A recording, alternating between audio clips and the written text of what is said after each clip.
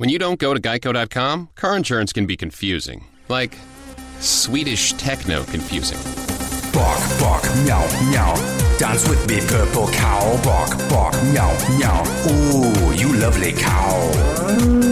Geico makes it easy. With 24/7 access, all you have to do is go to Geico.com and you could save money on car insurance. It just makes sense. Unlike, Dance with me, purple cow. I like your moves.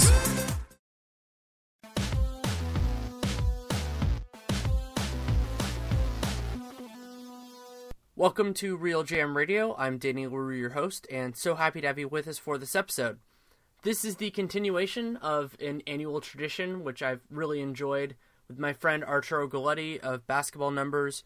What we do is we go through the over-unders in not painful detail, let's call it glorious detail, and it's such a big undertaking for us that it is always a two-podcast thing, so this will be the Eastern Conference. So this will have the explanation because it's the one that we did first, it's the one that's coming out first, and so we go through each team in detail, how many games they won last year, a couple of different models he has, and, if you want to do that, and for the teams where it's relevant, division odds, conference odds, title odds, MVP, all that kind of stuff. So one of my favorite conversations.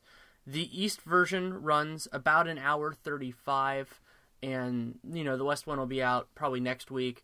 And this episode is sponsored by Blue Apron, the fantastic food delivery service. You can try it out at blueapron.com/realgm, and you can get 3 meals for free, including free shipping. And as I said, this conversation is about an hour and a half. I hope you enjoy it. Thanks so much for coming on. Nice to be on, Danny. I think this is, our third, fourth, fifth year? I think this is 4, but it might be 3. Well, either way, it's been a lot of fun, and the best way to start this is really for you to give a quick explanation before we get into this, just so people know terms and a little bit of methodology. Okay, so Danny and I, every year we go look at the Vegas win totals or the posted win totals for each NBA team. These are let's call them sports enthusiasts who put this up for their amusement. Not really, like they're online. And so what you get is you get a win total generally within a certain range. I actually was really nice, and I went and looked for low totals for the over bet and high total for the under bet. And that means, so if you're looking at the first team we're going to look at, which is the Sixers, you'll get a 24.5 for the Sixers if you want to go over, or a 26.5 if you want to go under. That means you think they're going to win either more games or less games. For reference, Danny and I will be talking about, we've got the title odds, we've got the conference odds, we've got the division odds. We went out and got projections from Nile and Calculus, which did really, really well last year. They did really well versus Vegas. I went out and did a couple different sets to give Danny and I an idea what we're talking about. And just for reference, Danny and I, in the bets we really liked last year, and I kept score, we both did about 70%, which 70% is pretty good. Now, there were bot models, and we included some of those. They did slightly better, but generally, we tend to do pretty well. I mean, we spend a lot of time on it, Danny. I would expect we would do well, right? That would certainly be the hope, yes. If we don't, then we're on the wrong line of business, right? Right. Yeah. And I mean, and that's what. Yeah. So you want to start with the Sixers? Yeah, I want to say slight rule change from last year. So I've got it. So we can go over under, right? And you're going to need to tell me whether you want to play it or fade it, right? So if you look, I think this team is going to go over the win total, but I don't like it. We're going to fade it. Yeah. If you think, no, I really love it, we're going to play it. And you need to give me both those two, and I'm going to keep track of those two. And then we can come back to it at like later in the season. Discuss. Yeah, and for those of you who like accountability, something Arturo and I started doing last year is that once we have a good idea of this, usually it's after the All-Star break, but before the end of the season, we will do a podcast where we go through and say what it was, what we said, and all that, because it's a lot better to do it at the time, because that's when it's fresh and everything else like that. So if you care about accountability and you want predictions that do that, at least I don't put my money where my mouth is, but I'm absolutely willing to put my reputation where my mouth is. I do put my money where my mouth is. So like when for I have people in Vegas. I probably should, but yeah. Okay, so let's start. Obviously, and the way this is going to go is we're going to start with the East and we're going to go to the West, and we started with we're going to go by in order of ascending win totals. So I believe this first team we've done every single year, which is the Philadelphia 76ers. Yeah, so the Sixers won 10 games last year, and so if you wanted to bet the over you could do it at 24.5, and if you wanted to bet the under, you could do it at 26.5. And granted, you need to shop to get these, but yeah, that's the right call. It's really, really interesting. One thing, the Vegas lines have gotten sharper, so the models we're looking at. So a couple things. One, the Sixers weren't trying to win basketball games last year. Do you agree with that? Absolutely. Actually, my feeling on that team was always like they were one of these teams that was like they were competitive in a lot of these games. Like we know that Warriors game they're really competitive, but like they did certain things. They played fast. They put in certain guys that really shouldn't be on a basketball court, and they would figure out a way to lose the game by the end. So they were actually a pretty fun league pass team. I don't know if you felt the same way. I did in the early part of the season, then I just got so frustrated late, like when Jahlil Okafor wasn't playing, that changed around, and Noel missed some time as well. But one of the big changes with them is that they should get a lot closer to 48 minutes of actual NBA players now, and that is a massive change for this team. Well, there's a couple things at play here with this team. One, the plan, right?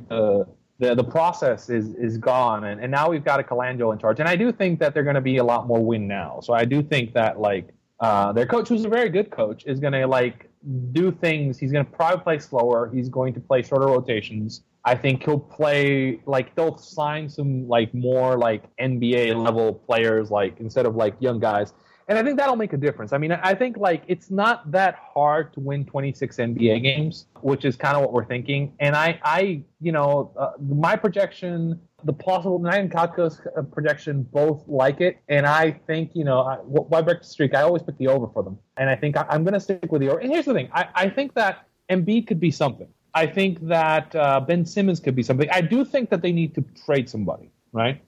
Yeah, and that's actually trading somebody is the reason why I'll tell you right now what I would do is I would do under and I would fade it, and the reason why is because it is very unlikely that they would, if they make a trade, and that would probably be Nerlens Noel or Jahlil Okafor, that they would get somebody who provides more present value. That's just not really what the Sixers are doing. It's not what they're prioritizing. It's not what they care about. I mean, it's not, but remember, it's Colangelo. So I do think that it's more of an option than it ever was. I think there's pressure on this team from the league to win, right? I think there's pressure coming from the league, which is why I think they moved away from their old GM, and which is why I think that they made the changes that they did.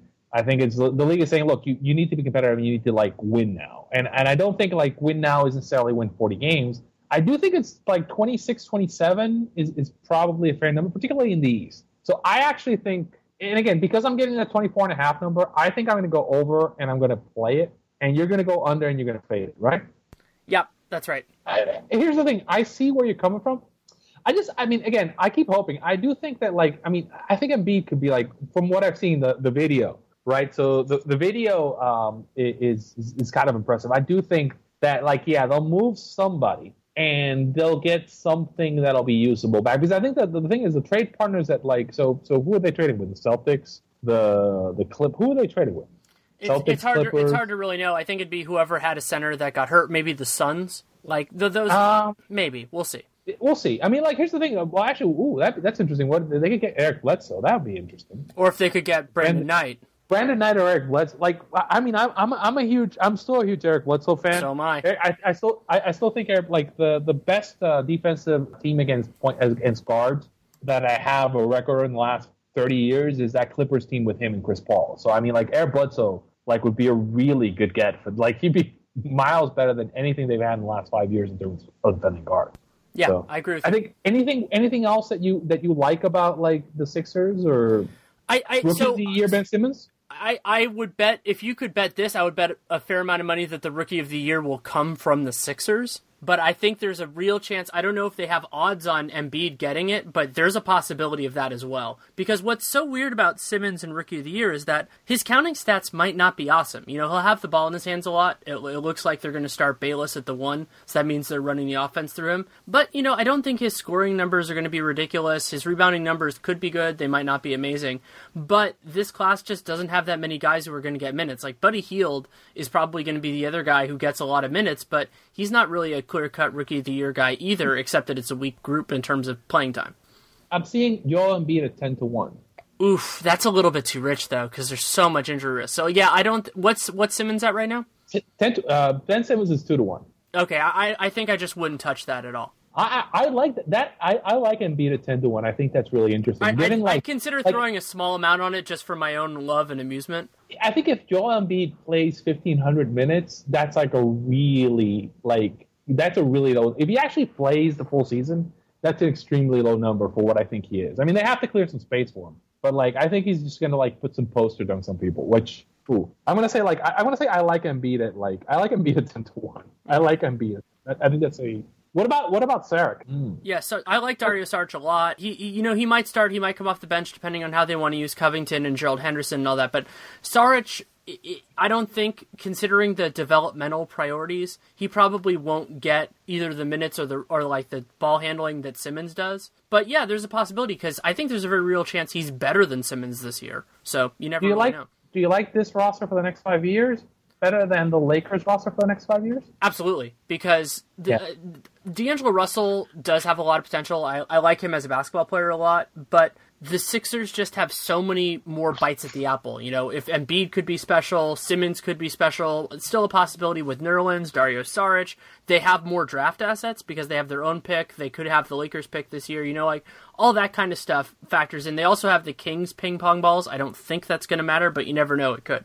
Yeah, I think that's. I agree with you. It's the process. I do think that it actually worked. I mean, they've got a bunch of guys who I think they can turn into one or possibly two superstars. I mean, and imagine if they hadn't fallen in the draft below their thing a couple years. Like if they had gotten Towns. Well, Towns, I think Minnesota had a worse record, but if they had gotten any of those guys, they'd be even closer. If there had been some sort of weird deal where Cleveland got all the draft picks.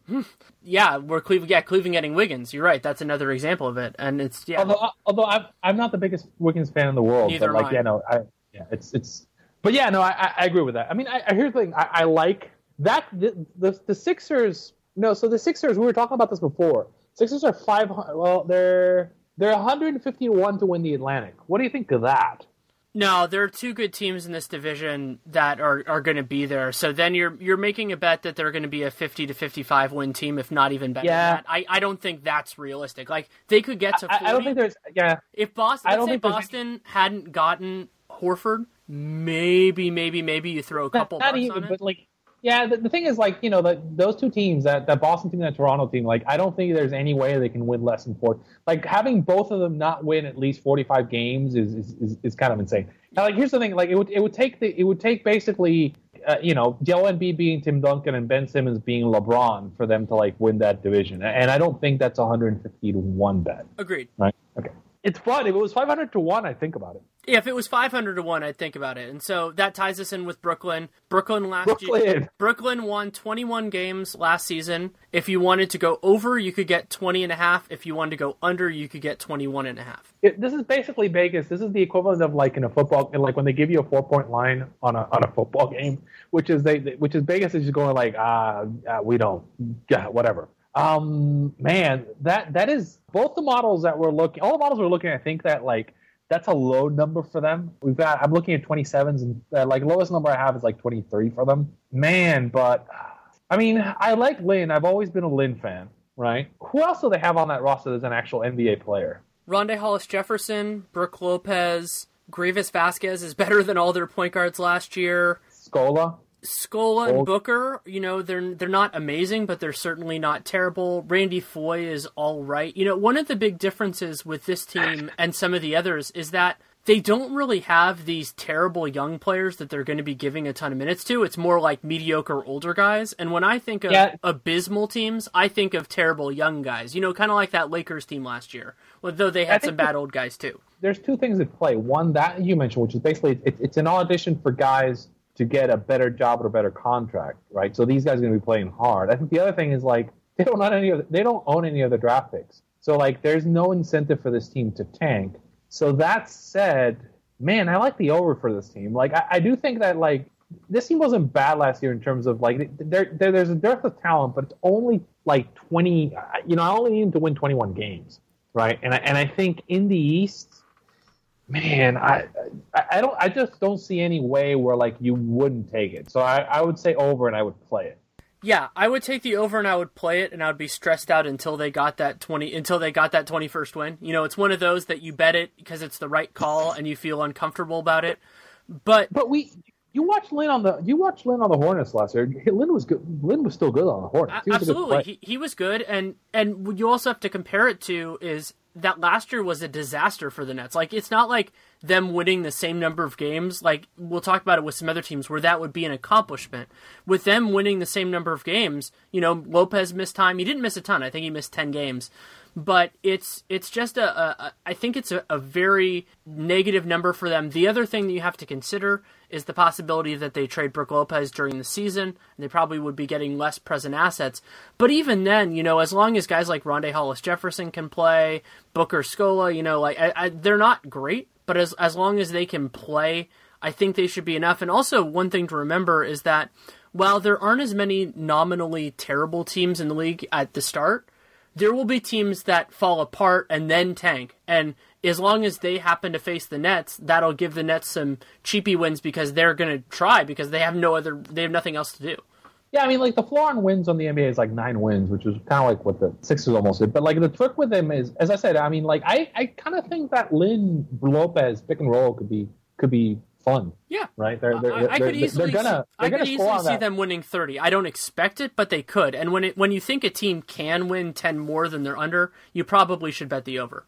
We know that like if there's any life in this team, like Brooklyn will love the hell out of Lynn, right? Oh, absolutely, and he'll be so much better than what they had, and that's also important. But I will note that even though the numbers are insane, I couldn't touch any of their, you know, best case scenario, the conference, the title, and all that, because you're just throwing money away at that point because they're playing a strong division, they play in a strong conference, and they have no assets to get a lot better. So it's not like they can all of a sudden they can make this game changing trade to get them up there. Well, I mean, there's a reason why their division odds are 500-1, whereas like the Phillies 150-1, because there is a set of circumstances that could put Philadelphia in play for their division. It's a far-fetched set of circumstances.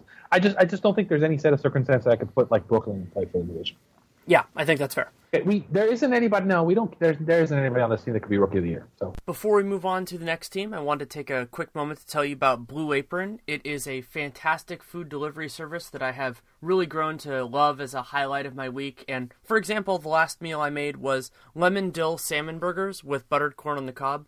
I've made fish before and made seafood more with Blue Apron than probably the rest of my life, but salmon burgers was a different challenge, and I really enjoyed it and was kind of in line working with some of the things that I've already learned. Quality of the ingredients is absolutely top-notch, especially if you like seafood, because they work with Seafood Watch, which is through the Monterey Bay Aquarium, to make sure that it fits those standards. And everything is great. That had a buttered corn on the cob, also had potato wedges and some great squash dishes recently. And so you work with all that, and it's high-quality ingredients, an amazing way to build cooking confidence if that's something that's important to you. And if what's really important to you is eating good food, you can certainly do that as well. I mean, I've enjoyed almost all the meals. They've been absolutely excellent. And what I've been impressed with is that whether it pops off the menu or not, it's really good. Some of the things that surprised me the most were some of the biggest highlights that I've had in the whole Blue Apron time. And that is a testament to their ability to get quality ingredients and to do really good recipes. And to be able to have that kind of pop with somebody who doesn't have a ton of cooking experience shows you just the amazing ability that they have. And you don't have to take my word for it. You can go to blueapron.com/realgm and you can get 3 meals for free, and that includes free shipping. So it is a great way to try it out. Hopefully you love it as much as I do. I fully expect that you will. And then you can move on from there. So it's blueapron.com/realgm. Now back to the conversation and the New York Knicks. So New York Knicks won. You should have. Oh, you burned my intro. I was going to say we're going to talk about the East new super team now. Oh, Jesus. So the Knicks won 32 games last year, made a whole bunch of new additions. If you wanted to go over, you could get 38.5. If you wanted to go under, you could get 40.5. Wow. And knowing Knicks fans, like, if you're listening, today is September 29th.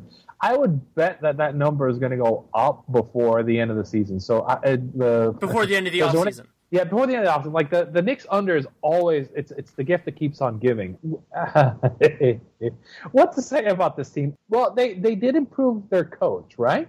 Oh, yeah, absolutely. I mean, they improved their coach and they improved their talent level. So here's what I'll say about the Knicks. Their best case scenario is pretty good. Mm-hmm. You know, they have talented players. They have guys who can help give them, you know, a little bit more on defense. They have more capable creators than they've had in the recent past with Derrick Rose and Brandon Jennings. Like, they're a team that at full strength gets good point guard play for 48 minutes. Not great point guard play at all, but good point guard play in that way. Does their best case scenario feature Brandon Jennings or Derrick Rose? Depends on what Derrick Rose we get. If he's as terrible on defense as he was last year, you know, basically kind of when he's been recovering, than that. But if he can get closer, you know, not obviously he's not going to get to what he was as an MVP. Derrick Rose has been per minute has been the worst regular player in the NBA for the last 3 years.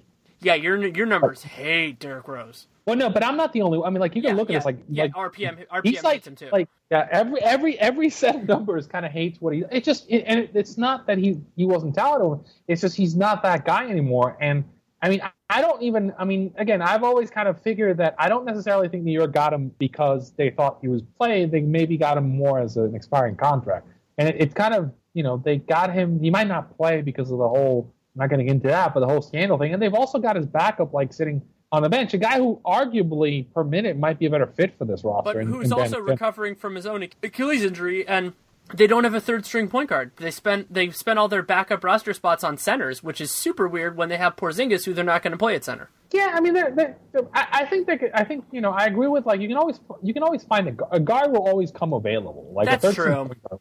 But they could have kept Langston Galloway for nothing. Like, they had match rights on him. So that was not a great. I like Langston Galloway. I didn't like that trade. Again, now we're getting into, like, the real stuff. Like, the Knicks' fortunes to me depend on the health of one player, and it's not Derrick Rose. Can you?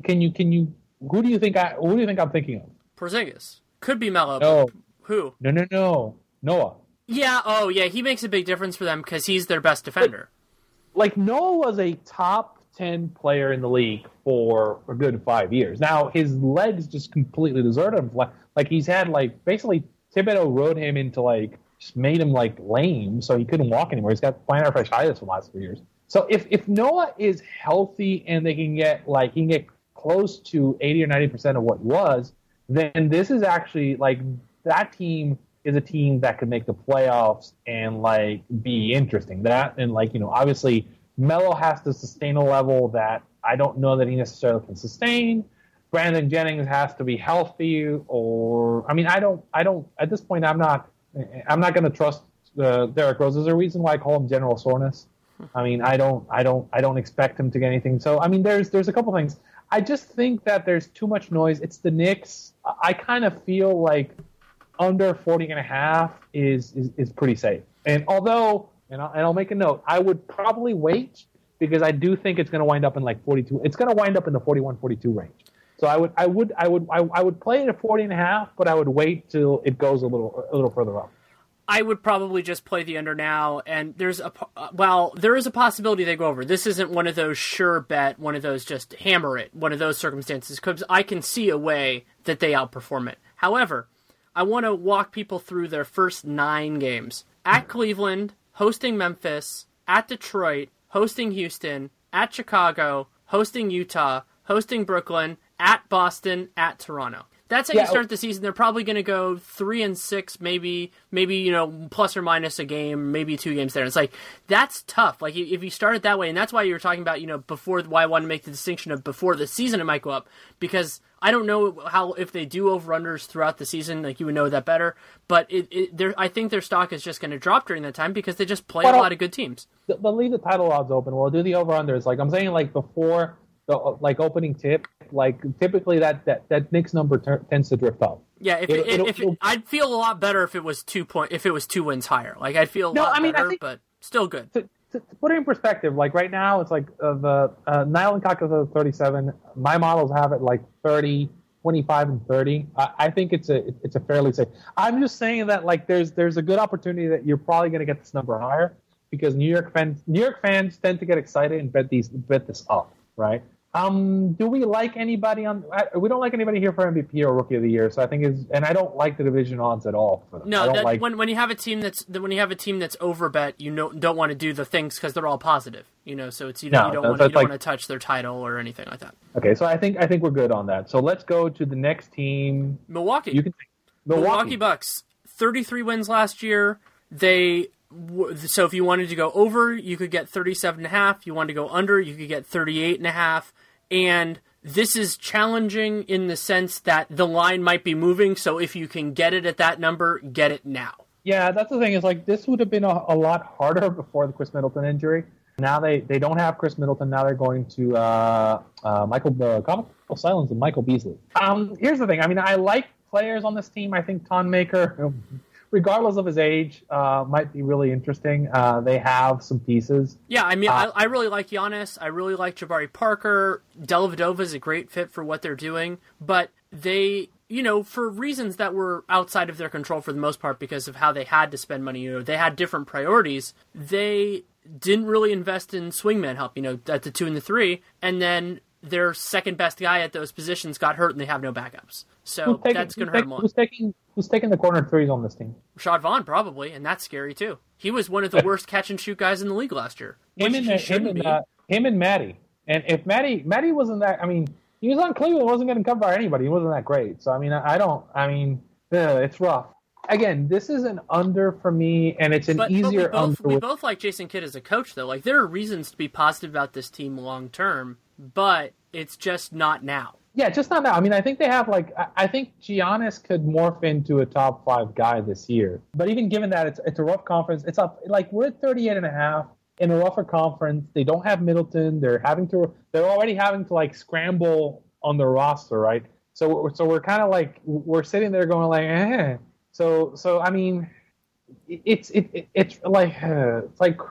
again, if you take a guy who has that many minutes out and you don't have the talent to replace him, right, and you have to start scrambling before the season, then that reads to me as an under. And this would be actually, hey, finally an under. Everything for me has been an over. So under and play, right? Under and play for me as well. It's not all the way at a hammer it, one of those, because I'm such a believer in Giannis that there's a possibility he can carry them. But I'm guessing I haven't worked all the way through prioritizing that. It's one of the ones that I'm more confident in than others, which is why I'm saying to play it, not to fade it. Well, here's the thing: Giannis can have all these seasons where so we get point Giannis, but who is he dishing off to get the buckets? Jabari, right. I think, could have a nice year. Their centers are all right. We'll have to see how it works out. But if they play Henson, I think Henson and Miles Plumlee are both better fits with their starters than Monroe was because they can actually play defense. And then Monroe, if they use him as the kind of the hub of the second unit, could work really well. Yeah, but they're missing a guy. No, right? they're missing a couple of guys. I mean, they're not all the way there. And I actually think that if you are willing to take the long view of the Bucks as a franchise, that having a real struggle year, let's say they even this, there's also a possibility that they tank. That if it's real bad for the first 60 games, because with Middleton, I think there was a timeline thing about when people worked it out, it was that he'd be coming back in late March, and so it's you could see a thing where in late March they're sitting there going, oh, we want to make sure you're 100%. We want to make sure that you're all the way there. So yeah, just take a seat. Don't worry about it. And Giannis, you've shouldered such a big load for this team. Just you can have a month off too, and that sort of thing can happen. Where would you rank them in the Central? I'd say they're probably the worst, but I could see them. I could see them being better than that. But if we're going expected value, I'd say they're 5th. Yeah, I think they're 5th. I mean, and I think they're clearly 5th. The next Central, I'm not going to give it away, but the next Central team is a weird one, and we're going to argue a little bit about it. Yes, we are. But yeah, no, I think they're 5th, and I think they're our first. Would you say they're our first tanking candidate? Yeah, I mean, there's an outside shot with the Knicks because they have a bunch of old guys. I would say basically anybody's a tanking candidate, but I would say they're the one where you could see them drop heavily below their expected value. I guess if you want to call that tanking, then sure. I would say no. I think the Sixers, the league won't let the Sixers tank. I think the Nets don't own their draft picks, and I think there's pressure on the Knicks to win some games and be competitive. So I would say that the Bucks are in a spot where they lost Middleton, so they might just say, you know what, we're not winning the division, we're not winning the conference. We're just going to do some things and maybe get a couple guys to help our young core. So I would say this is our first tanking. Yep. To me, they're our first tanking. Orlando Magic, 35 wins last year, and Vegas thinks they're whoever the enthusiasts think they're going to be about the same. If you want to go over 35.5, you want to go under 36.5. And we got them projected at 36. Is the Nylon calculus? This is a crazy good line. Like, this is the type of line that's too good to bet. Yeah, I've got them projected anywhere from 32 to 38. Nylon calculus got them at 36, and basically that's where they are. There's a couple do you think the Magic got better in the offseason? Yes, because they have a defensive identity now. They also upgraded a coach. I think Vogel could be very good for them. So they have that, but it's not as clear-cut, and there is the term I've developed is disaster potential with this team. Like, if it doesn't work, it could really not work. Be with Aaron Gordon playing the 3, with Elfrid Payton being their 1, all that kind of stuff. Wait, but it could work. Man, Frank Vogel is one of those coaches that always makes the team better, and it's really hard for me to think that a Frank Vogel team is going to win less than 40. I don't think there's any way that a Frank Vogel team with a level of talent. And they also have good defensive bigs like Serge Ibaka, Bismack Biyombo, depending on what they use in combination with Vooch. They'll have some really good defensive lineup. Does this team feel a little bit or a lot of it like the Pacers? A little bit. They're missing, it has a bunch of. It's like the Pacers if you took away all their guys who could create offense. So if you had the defense, yeah. Could Aaron Gordon be Paul George? No, but he could be a good player. He's just not Paul George. He's a very different guy, but he's more of a dependent offensive player than an independent offensive player. But he's good. I think he has potential to be a good player. Just because we think we can't shoot, we don't. I mean, he's really young. He might develop a jump shot. Yeah, so. But it's more creation off the dribble that I'm concerned about with him, especially if he's playing the 3. If he has 4s on him, then he can take them on a closeout. He actually did that pretty well in Team USA practices. But if he has a 3, if he has Paul George or he has whoever, you can name any number of 3s. Even if he has Otto Porter on him, I don't think he's going to do a ton of creating there. He'll do some, but it'll hurt him a lot. But I'd still go over, but I definitely would fade it because the line is too good. There are. I mean, there's a couple things. The other thing is we don't know what age Ibaka actually is. Yep, that's a concern. Or Bismack Biyombo for that matter. Or Bismack Biyombo. It's and we say that so. Both these guys, I do age curve analysis for player performance, when they start to grade. And both these guys, their age curve looks like a player who's 3 or 4 years older than they actually are listed at. So I mean, there's some concern. I mean, they got the backups. I trust Frank Vogel. I agree with you. I would say over, but I would not play this. I would not even come close to this one. Yeah, and I also wouldn't touch any of their other odds just because there's too much uncertainty. I mean, 33-1 on the division is a little bit interesting because the top of this division just isn't that strong. But I mean, that's a pretty big bet with them because really you're saying then they can get to 45. And so, maybe I'd throw a few on that, but the issue with that is just that you don't have infinite money and there are better bets on the board. Wow. I do think that 33-1 for a Frank Vogel team to win a division is really interesting. Yeah, so especially if you don't love the Hawks or the Hornets, because this is a division that we'll talk about it a lot later, but with Chris Bosh, that it got a lot easier to win this division. I'll say I like 33-1 for the division because again, it's a Frank Vogel team. It has some skill. It has. That is definitely the best bet for this team, though. So if you're an optimist on the Magic, that I think would be the best bet to make. I wouldn't do it, but I'm basically saying I'm willing to bet 33-1 on Frank Vogel on a team that has Bismack Biyombo and Serge Ibaka, right, as his defensive anchors, being willing to win that division. It's the Southeast. I would argue the Southeast is probably the weakest division. So I'm saying Frank Vogel with 2 rim protectors and a couple an athletic freaking Aaron Gordon can win that division. That's I think 33-1. Again, it's 33-1. I think that's actually a pretty interesting bet. Now I need to work out odds on that one, but I think that's probably. I mean, I'd give him at least a 15% chance to win that division. Don't you think? 10 to 15. That seems fair. Sure. I mean, so I think the issue is I like that number because it's just way too low. 30-31 is just way too low. Yeah, it's incongruous with the over under and everything else. Is when you consider the strength of the division, and the strength of the coach, and the fact. I mean, again, we think that like Vogel has rim protectors to set up he's got guys that can run his defense. I think on the scene. Yeah, sure. They could be. I don't think they'll be a top 5 defense, but they certainly could. They could be, and they certainly could be a top 10. I do think they're going to be a pain in the ass for everybody to play this season. Is my opinion. And I will tell you right now, they're probably going to be one of the teams I watch the least on League Pass, except for when Hezonja is in because he's my boy. Yeah, because it's going to be ugly basketball, but it's going to be effective basketball. Yeah. I agree with you. Washington Wizards won 41 games last year, and Vegas thinks they're going to. I keep on saying Vegas. They're going to think they're going to be about the same. If you want to go over, you could get 41.5. If you want to go under, you could go 43.5. Yeah, it's fine to say Vegas. It's an eponym for all of those things. Okay, I will keep using it then. The house. The house. Yeah, well, let's use Vegas. I like it. Okay, so the Wiz basically now calculates them 41. I've got them anywhere from 36 to 42. It's a really kind of strange team. Like Nene's not there anymore. They still got their center. They got Wall. You know, depends on what you think of Beal. Markieff Morris is going to be more involved with this team this year. Probably a lot more involved. They have your best friend as their head coach now. Scotty Brooks. Scotty's coaching that team. So they improved the coaching. I mean, I think Scotty Brooks. Yeah. As much as we hate on Scotty Brooks, we think Scotty Brooks is better than Randy Whitman, right? Absolutely. Like there isn't especially at this point. So I want to give Randy Whitman credit for his first couple years in Washington. The Wizards played active defense, and they were actually probably better than their talent level defensively. But then they started tuning him out, and everything else got so bad that he was horrendous. I'm trying to look. I'm looking at this Washington roster and trying to figure out who the player on this roster that like Scotty Brooks is going to play that he shouldn't.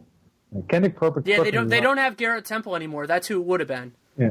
Because I don't think he's going to love Trey Burke. I don't know who it's going to be on this year's team that he really falls in love with, but it will happen. Maybe Marcus Thornton. Yeah, it's like, is Kendrick Perkins still? I mean, he's still bouncing around, right? I think he's probably done, but it's not official. Man, it's the under for this team, but I would. What do you think? I'm going to throw the ball to you because this one is confusing to me. I like the over, but I would fade it because I think there's so when you think about 41 wins last year for the Wizards, I think that was kind of the low water mark for them. Beal missed a bunch of time. They dealt with injuries at other positions. They got Markieff late in the year. They got him at the deadline, gave up a lottery pick for him, which I have my own beef with. But I think they're better with that. There are a lot of things that scare me about this team. I mean, their small forwards are Otto Porter and Kelly Oubre, and I do not believe in Kelly Oubre. But Wall is a very good player. Beal, even if he plays 65 games, he can be pretty good in those 65. And they have depth, and they have urgency too. Like I could see them giving up a lottery pick for a good player again this year.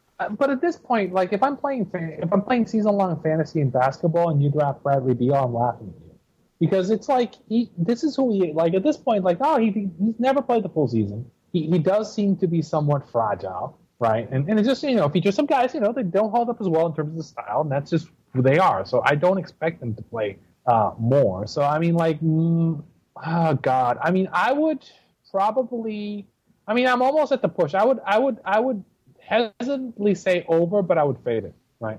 I'm not, go ahead. And this is a great example of why, the difference in Orlando's line. So Orlando and Washington are in the same division. I'd say Washington is better than Orlando, but not by a lot.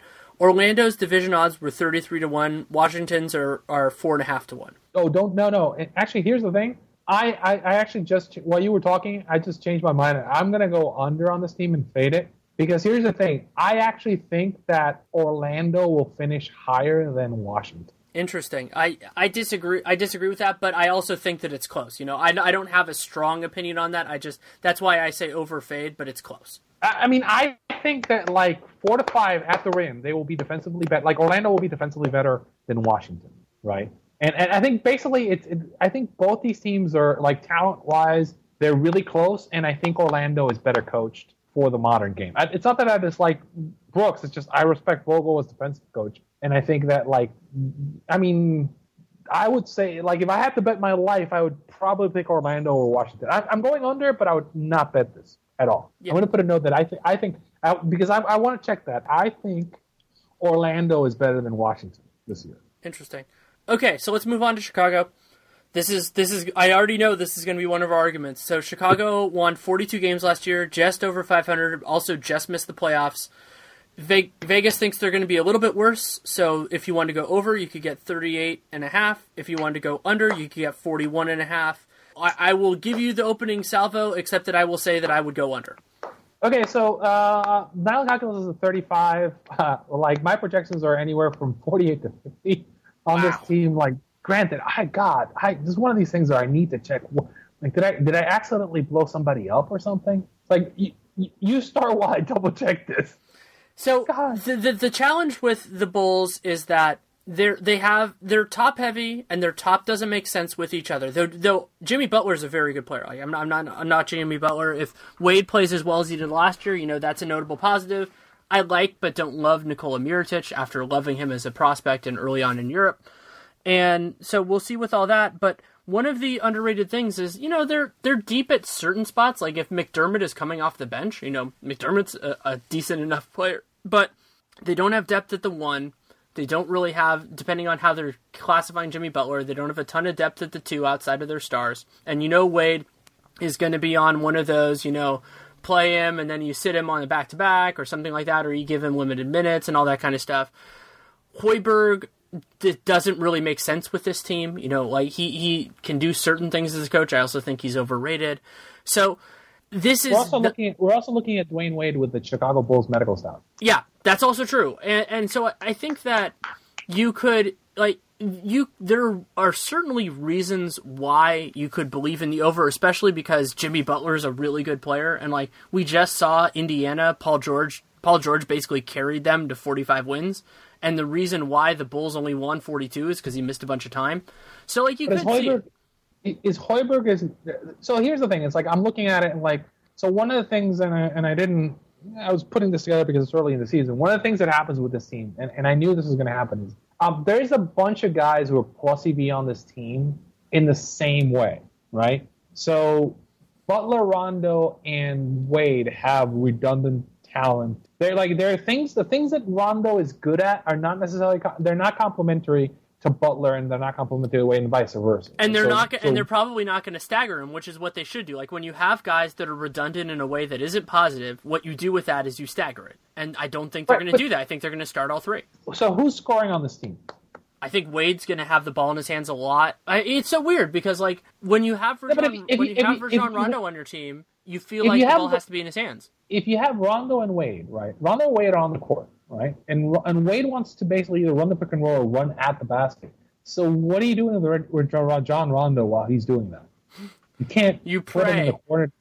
You can't put Rajon Rondo in the corner to take jumpers. He has to be above the key because basically if he's top of the key, then probably his guy can't crash the paint because that's just too far. That's too far to be. And it's the same thing. It's so Rondo's running it. Is Wade sitting in the court? He can't make a corner jump shot.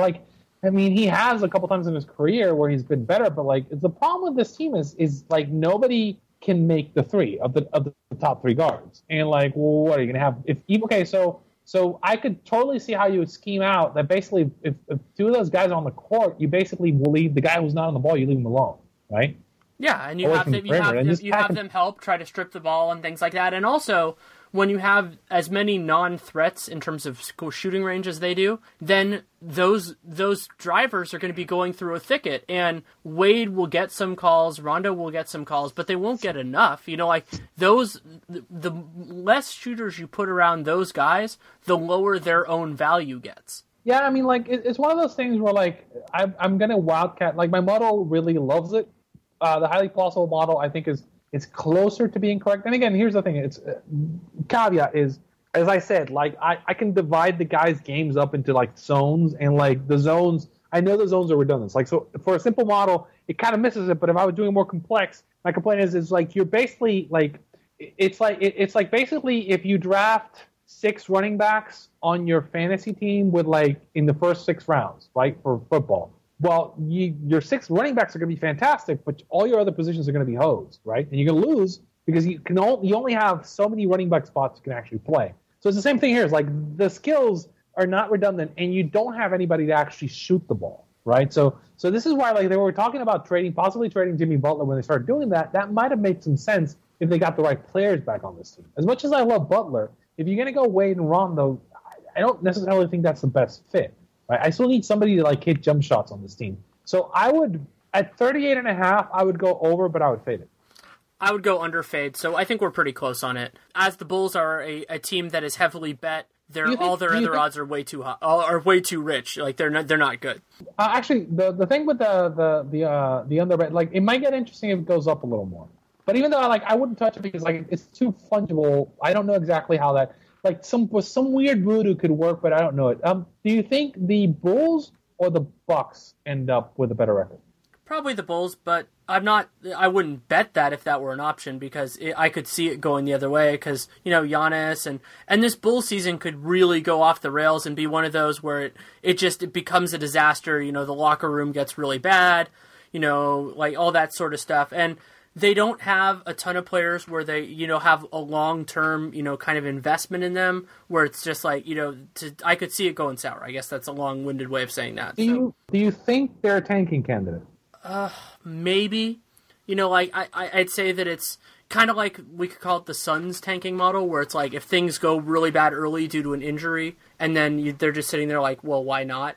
But they want to be players for free agency. They want to do all that kind of stuff, and if their brand gets hurt by being bad, then that's going to make that a lot harder. What would you put the odds of Dwayne Wade and Rajon Rondo finishing the season in Chicago? Both of them. 75%. Because this is the Bulls. If it was another team, I would say differently, but they're not going to trade either one of them. The only thing would be a buyout, and I think that's unlikely. I would put it closer to 60. I do think, again, I think both are good players.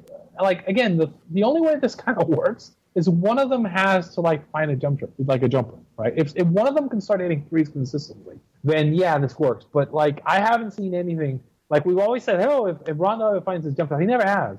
And, like, Wade had it just before best season, which is, like, just before they got LeBron.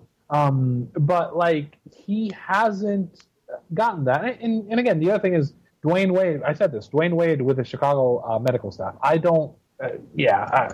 a mess. I don't know if it's even going to be a watchable mess, so it's going to be kind of funky. Yeah, and they have just kind of a strange combination of players and everything else like that. So we'll have to see how it works out. Ready to move on to Detroit?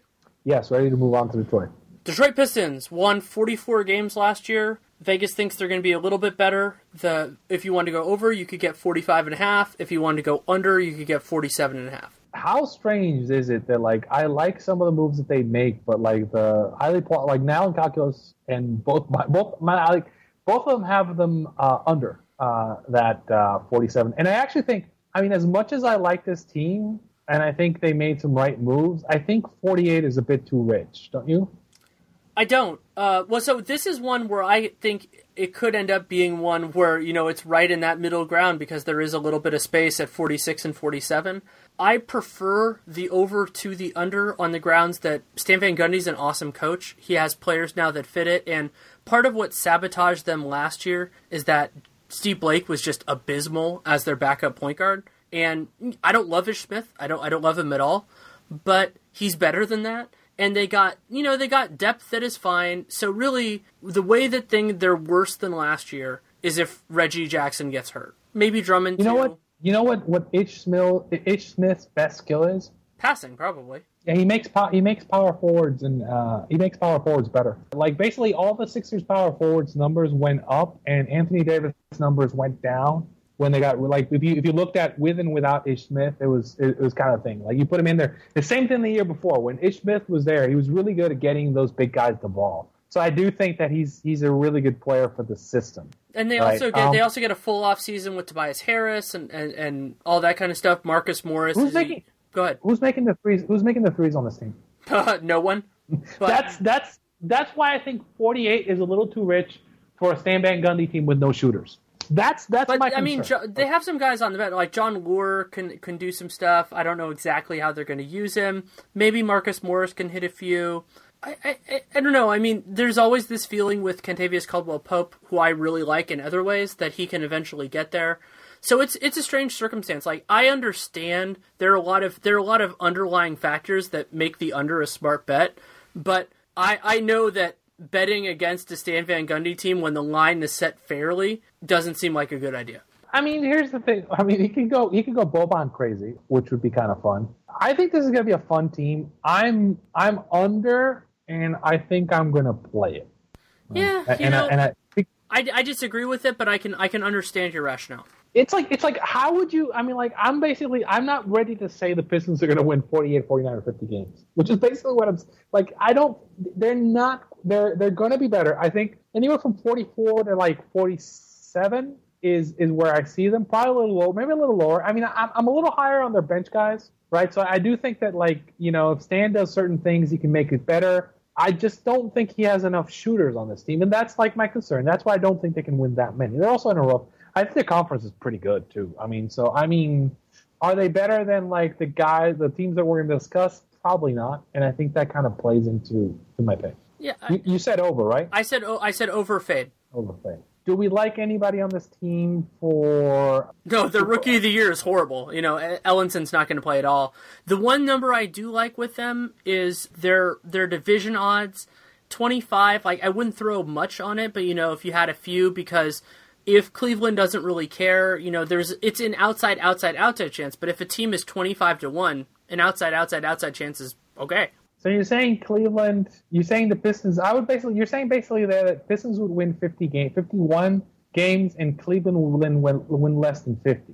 Yeah, or maybe Detroit wins 52, 53 and Cleveland wins 51. I don't think it's the most likely thing, but at 25-1, so that 25-1 is basically a 4% chance, right? 4% chance. So I liked it better last year. This year I'm kind of hesitant on it. I mean, I'll put a note that you like the division. Yeah, I don't love it. Like, it's not one of my favorite things on the board, but it's like, because I just love things that have that kind of a high payout, because that only requires a few teams messing up. It's not like them winning the conference where they have to go through all these teams. You know what I'm saying? Like, to win a division, you only really need to jump over a couple, and we've already talked about how Chicago and Milwaukee both have their flaws. Indiana could have a good year, but maybe not. We're going to talk about them in a minute. So really, you're betting that, Cleveland falls off for whatever reason, or most likely, they just don't care. And that's a possibility as well. I think that you said overfade, right? I said overfade. Yeah, the only way that happens, and it's the way I lose my bet, which is what makes me nervous, is that, Boban gets 1,800 minutes this season. And Boban gets 1,800. You love Boban. I love, and here's the thing. But the thing with Boban is Boban's really a 4, right? Which is so strange, but he is, because he can. I was asking who can hit the 3. Boban can actually kind of hit the 3 and hit the jump shot on this team. Well, and he can draw fouls, and he's not as good at rim protection, so that actually does make some weird sense. So you think that is Stan Van Gundy's idea that he's going to play Boban with Drummond? I think he's going to play Boban with Lure, but you never know. No, because Boban. Here's the thing: Boban should be playing the 4, not the 5. Right, so I want Boban paired with a rim protector. And Boban's more offensively gifted. You could play him with Baines. That would be fun. Yeah. But Baines isn't a great rim protector. Why couldn't you play him with Drummond? You could. I'm not saying you couldn't, but I don't think they will. Again, I think I'm almost tempted to fade it, but I don't want to basically fade everything. I mean, let me couch this. If I was making a play, I wouldn't bet this one. I'm going to say basically, I would probably bet half I bet half the money on this one. Yeah, I wouldn't touch it. You're saying play or fade. I wouldn't touch it. I would say I'm going to say play, but Arturo would play half. Your allotment. Okay, so let's go on to the Pacers. Pacers won 45 games last year. Vegas thinks they're about the same. Actually, almost exactly the same. You could, if you want to go over, you could get 44.5. If you want to go under, you could get 46.5. I think we're both going to agree on this one, because now Calculus has them at 43, and I've got them anywhere from 37 to 50. So I think Vogel's a really good coach. I think that they're going to miss him, trying to shift the personnel to something else. They're Sorry, I should have let you finish your point. Yeah, the point is they're not going to be as good defensively. They're going to miss George Hill. They're going to miss... I mean, again, I like Miles Turner and everything. I think Paul George probably healthy, but I do think they're going to miss the defense. So I think this is an obvious under. I think they're not going to be quite that good. So for me, it's an under fade for the specific reason that Paul George is good enough to do this. Because at the beginning of last year, I wasn't sure that he was 100%. You know, like he just kind of, he had played a little bit the year before, but with everything that happened, you know, I was just kind of, I thought that he wasn't all the way there. And Miles Turner, young rookie, got a lot. I think he's got a lot better. I was very impressed with him at Team USA. But the other reason why the under is a good bet here is that they're not deep. Like, they have some guys that can play outside of their starters, but, like, they're not necessarily at the positions of huge importance. So their backup ones are shaky. They have Aaron Brooks, and their backup 5 is Al Jefferson, who, if you put him in their starting lineup, their defense falls apart. So basically, you're telling me that, like, a team with Jeff Teague, Bonte Ellis, and Thad Young in their starting lineup, and Al Jefferson, and, like... Well, they're going to start Miles, but if Miles gets hurt, they go bye-bye. Yeah, but Miles always gets hurt. So, like, I mean, based on that, being coached by Nate McMillan, who he's not Frank Vogel, I'm pretty comfortable with the under on this one. I think that's fair. You know, like, what I'm saying is I believe enough in Paul George. Honestly, this is really what it is. I believe enough in Paul George that I'm willing to push it down the list as opposed to how I feel. You know, like, if I were doing this purely on my instinct on this team, I would agree with you. But, again, when you have bets, you know, like, as long as you're not going to do the whole bet everything, you want to do the ones that you're most confident in. And I'm not most confident in this, though I do have confidence in it. So I'm playing it. You're saying what? I'm saying under fade. Oh, no, not the over. Oh, no. Under fade. Under fade. Yeah, I mean, who do you think is better, the Pistons or the Pacers? I think the Pistons are better. Not by a ton, but I think the Pistons are better. Yeah, I mean, and Vegas agrees with you too. Vegas thinks they're about a game better.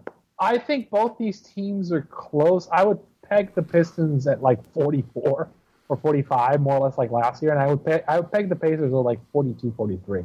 Because again, I do think they're going to. There's this effect where, like, when you have a really good coach, particularly a good defensive coach, they do actually make a real difference, right? Because I don't know that their schemes are going to be as good next year, and I'm just basically kind of counting on that, right? I mean, it figured into my Orlando bet, and it figures here.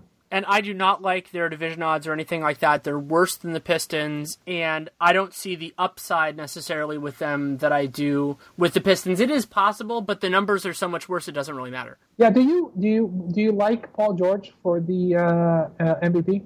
What's the number? I'll tell you off the top of my head. If it was 20-1 or worse, I would consider it, and if it were like 40-1 or worse, I would definitely like it. Want to guess what it's at? 15-1. It's 40-1. Oof, yeah, that's not bad. I mean, the challenge with him is that, you know, I don't think the Pacers are going to be one of the top 2 to 3 teams in the East, but he could put up some numbers, kind of like an Anthony Davis MVP run where, you know, Davis was considered for it. He didn't win, but he could get in the mix, and the MVP caliber could be a little bit lower. So, yeah, 40-1, I'd throw a little bit on that. I think that's a good bet. Paul George could be a feel-good candidate. He has a media narrative. Media love him for that. I don't think Steph Curry's probably going to be the best player in the regular season. He's not going to win it. Westbrook always gets hurt for some significant portion of the season. And I think the Pacers could be better than the Thunder. You know, like, there's a possibility of that. I don't know for sure. Like, let's say the Pacers got the 3rd or the 4th seed in the East, and Paul George is the league's leading scorer amongst the players on teams that good. Sure, I could see him being seriously in the mix. Yeah, I don't love it. I don't love it either, but it's good. I think it's good. I think 40-1 is.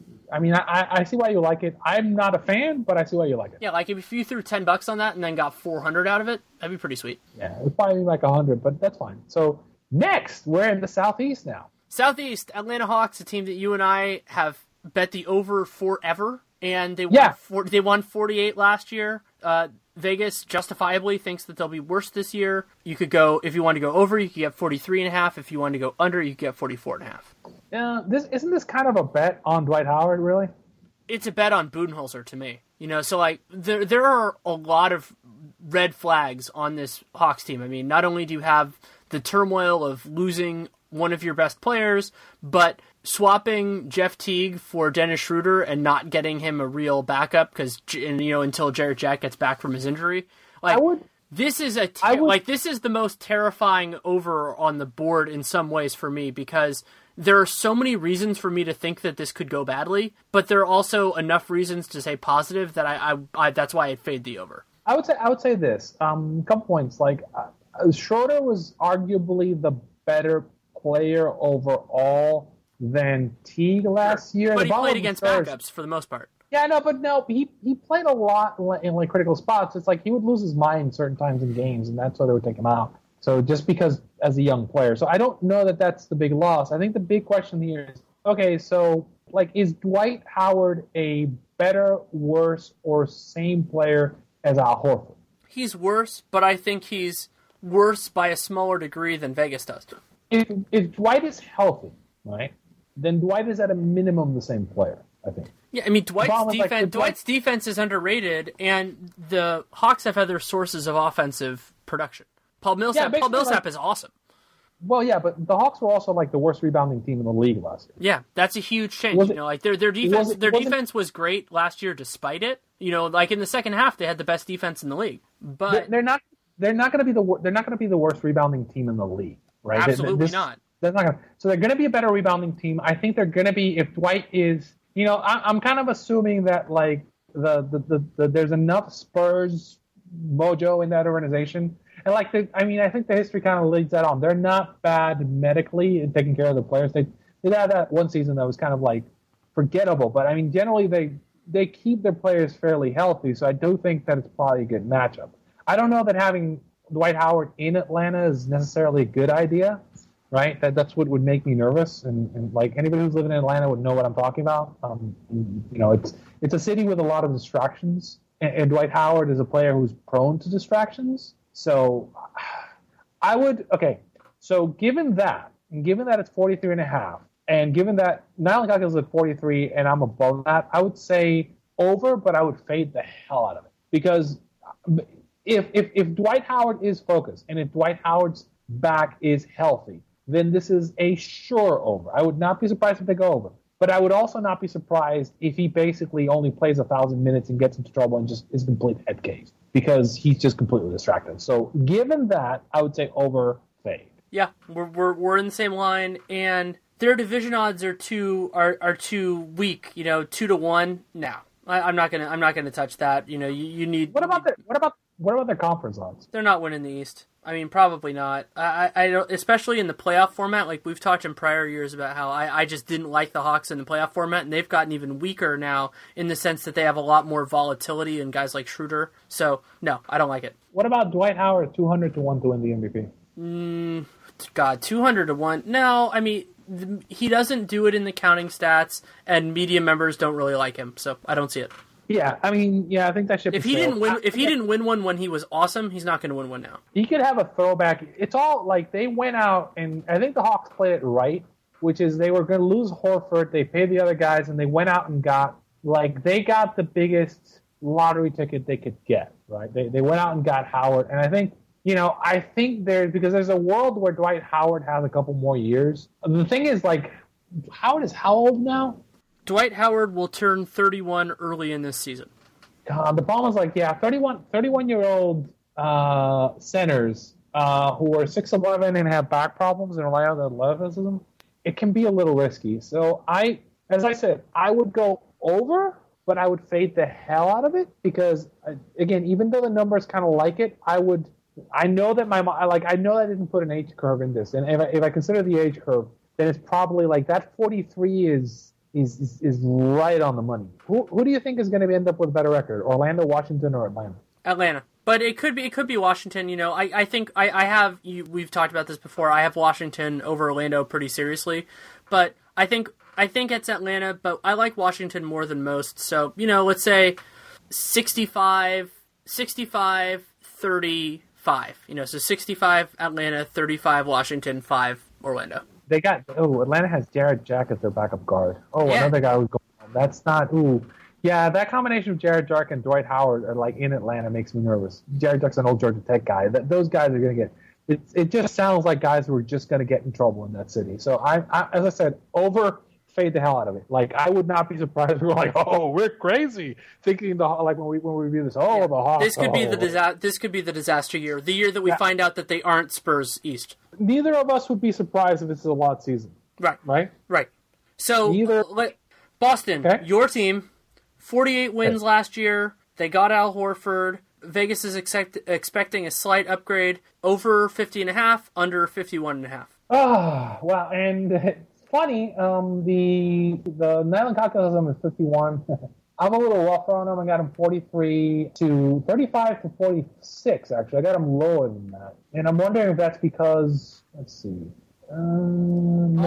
I'll walk you through my thought process while you look at it. So I like the over, but I would fade it because 51's a lot of wins. You know, like it's not a small number in any way, shape, or form.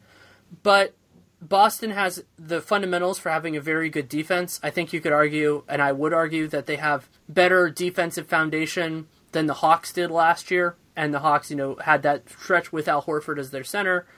We don't know exactly how they're going to structure their lineups. They have more offense than they did before.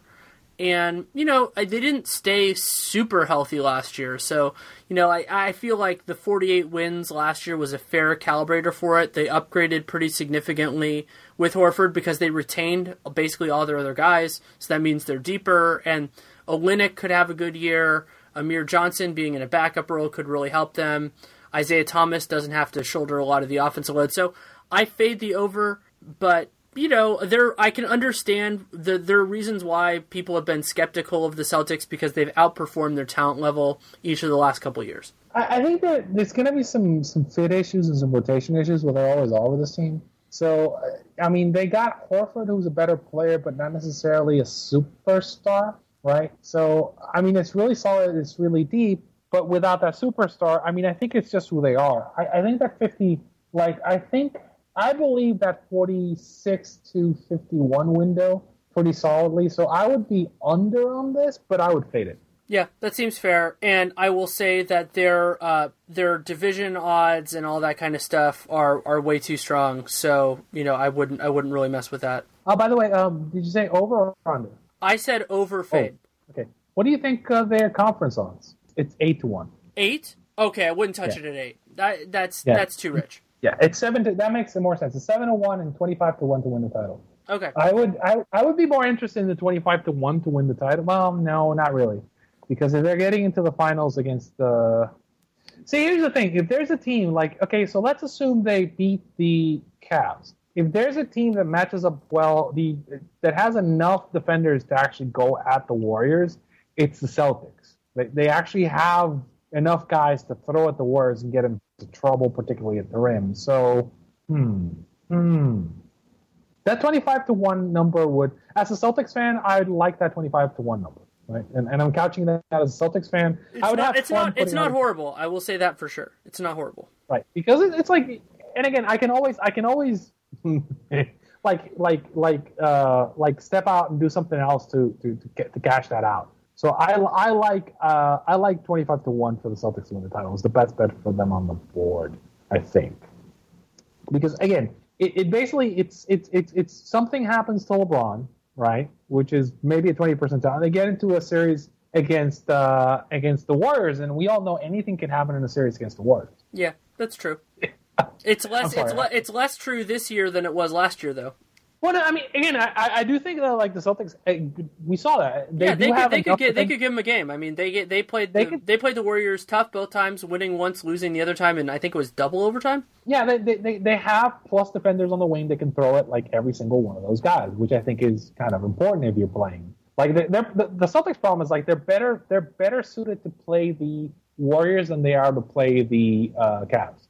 I think actually it's a little better this year because they actually have something at the rim. Before, the problem was the Cavs just basically attacked the rim, and they really didn't have a lot to stop them because they had power forwards playing center positions, which didn't work against the Cavs. Okay, so anything else you like about the Celtics? No, I like their team. I don't know if they give Coach of the Year odds, but Stevens would be a reasonable one for that. They do. I was actually thinking about that. So Coach of the Year, let me look at that real quick. Brad Stevens, 10 to 1. That's not bad. It's not bad at all. But usually there's a team that blows through their projections by more than that. So, that 10 to 1's probably about right. I don't think I would throw much on that. Right. I agree with that. Okay. Charlotte Hornets, 48 wins. Charlotte Hornets, 48 wins last year. Vegas thinks they will be substantially worse. Linsanity has left the building. If you want to go over, you can get it at 40.5. If you want to go under, you can get it at 42.5. Do you want to go first? Because my opinion can be said very quickly. I'll ask you a question. So why, and again, objectively, why would you think the Charlotte Hornets are worse than they were last? Who did they lose? They lost Lynn, which hurts. They lost Courtney Lee, which hurts. Well, that hurts. Yeah, I agree with it. But, other than that, they have a lot of things that are together. And they also, assuming he can actually play basketball, they have Michael Kidd-Gilchrist coming back, who is a very good defender. So I think my whole thing can be said in 3 words. Hammer the over. I've said it last year. It was one of the best calls that I made all year. This team has a great coach. They have talent. And what's unusual about them is that other than Kemba, now that Jeremy Lin's gone, they can survive absences of basically everybody because Clifford's a good coach, and, they have various guys that can kind of be knockoff versions of their own players. So, if Marvin Williams is out, they can slide somebody in, won't be quite as good as Marvin Williams, but they can make it work. They have just various guys. Like, I feel like this team is going to win 45 to 48 wins this year. And so if you can get it at 40, if they can win it at 41, like they had a rough year. Like, there were some reasons that you could say they had some disappointments last year and they won 48. I think this line might actually go lower, which would be really interesting. I like the over. I'd love it even more. And again, it's like the trick is I was really kind of like, so the Nylon Caucus probably has more time with on their minutes projection for Michael Kidd-Gilchrist. I think that's kind of key. It is important because they don't, as much as I said they can plug and play other guys, he brings something special to their team that they can't really get from someone else. Yeah, no, I agree with you in Heimer, the over on that. I think that over at 40.5, I think with their coaching, with the talent they have on the team, even though I'm low, but I know why I'm low, because the reason I'm low on this team is because, again, there's a couple guys that I don't know. I mean, if I get a full season of Batum, if I get a full season of Michael Kidd-Gilchrist, then this is an obvious over.